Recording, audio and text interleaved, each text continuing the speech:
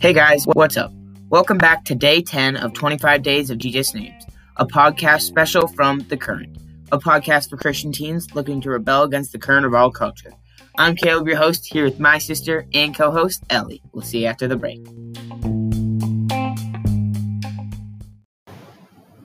Hey guys, it's Caleb and Ellie here from the podcast The Current. We're here to tell you about how we make our podcast on Anchor. It's a platform where you can make your own podcast completely free. There's creation tools inside the app that allow you to record and edit your podcast right from your phone or computer. And you can make money from your podcast with no minimum listenership. Anchor will distribute your podcast for you so it can be heard on Spotify, Apple Podcasts, and many other places. It's everything you need to make a podcast in one place. Download the free Anchor app or go to anchor.fm to get started. Hey guys, what's up? Welcome back to Day 10 of 25 Days of Jesus Names. We are currently now 2/5 through the way of it, if I'm doing my math correctly. So yeah, 2/5. That's a lot and still a little at the same time. but we're still doing it. We're still doing it. We're still going strong. I hope you guys have been enjoying these. I certainly have been enjoying these. And, yeah. I don't know. So, maybe, I hope you guys are having a good day. Good December 10th. I don't know. Got the new fuzzy slipper socks. Yes. I don't know what they're called. Slippers. I don't know. We're doing this advent calendar thing as a family where each day we have a special thing go on. So, like, yesterday we made ice cream and, like, we've done gingerbread houses and Christmas movies and, you know, all the... But, today we got to open a Christmas present early and we got fuzzy slipper socks, which isn't... They're super comfy. They're very comfy. It was not what I expected, but hey. We love our slippers. I'll take a slipper sock any day. They're not slipper socks. Slipper socks are the ones I had that go up to, like, my knee. Well, whatever. They're slipper... I don't know how to explain They're slippers. Not really, though, because they got... Nah, whatever. I'm calling them slipper socks. Anyway. Okay. Yeah, so... Yeah. Anything been going on with you today? You want a spelling bee? Good job. Thank you. We can say that, I think. Yeah. Yeah, so, Ellie won a spelling bee today, so good job. Going on to regionals, right? Because you won the school spelling bee. Mm-hmm. So good job. Thank you. And yeah. I don't know. What's up with the yeah? What went on with you? Did you have any tests today? I had a history test, which was... So, I don't know who's even listening to the podcast, so if my history teacher is listening to this podcast, take no offense. I doubt he's listening to the podcast, but hey, you never know. And if anyone who knows my history teacher, and you would have to know who I am to know my history teacher, but if you know my history teacher, his tests, I just said it with like a K. His tests can be, they're not hard per se, but like most of the back section of the test, like the last, I'd say half of the test, is like just, well, short answer. I'm putting that in quotation marks because that's what he says. I don't necessarily think it's short answer, but anyway. Take no offense. There's long answer, short answer, whatever you want to call it. But by the end of that test, my wrist and hand hurt so bad. Do you ever, like, you're trying to finish a test because, like, the bell is about to ring and then you're like, my hand is just cramping. No, I can't write. No, this is, like, the most extreme, though. Oh, like, no. Like, I've had that, like, what you're talking about, but, like, it comes to the point where I literally have to go, like, just stop writing for about a minute just to, like, give my hand a break and, like, shake it off because it hurts so bad. And I'm definitely not the only one because I've talked to my friends, but anyway.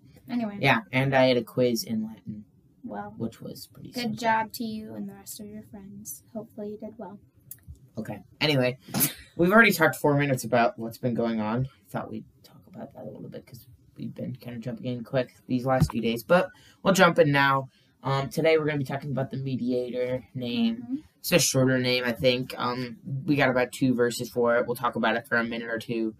Nothing too big, I don't think, really. So, yeah, maybe Ellie, you want to... Still very important, though. Yeah, important. Not diminishing that part of it. Anyway, we wanted to get right into it, I guess. Yes. Okay. Shoot, So, I'll start with my verse in the 1 Timothy. Can I read the definition first, please? Yeah. Go right ahead. This isn't my glossary. Okay. Mediator. One who Did we say it's mediator that we're doing? It's mediator It's Mediator, yes. We told them that? Yeah. Okay. Mediator. Way to not pay attention. Okay. I am. Oh, okay.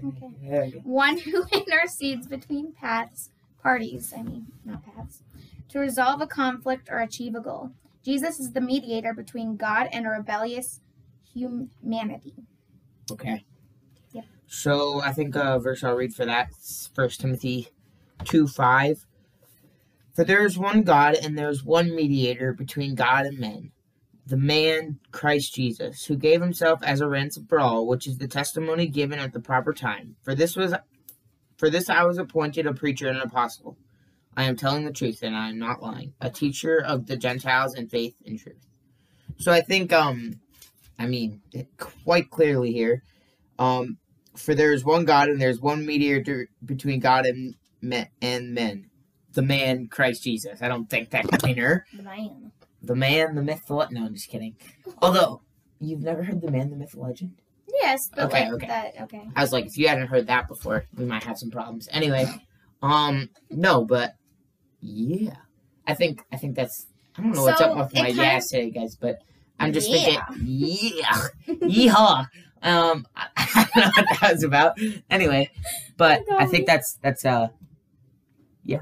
Yeah, so it's kind of talking about in that verse how, in the definition, it's talking about how, the mediator is to resolve there to resolve a conflict or achieve a goal. So Jesus as mediator is resolving the conflict of sin and death.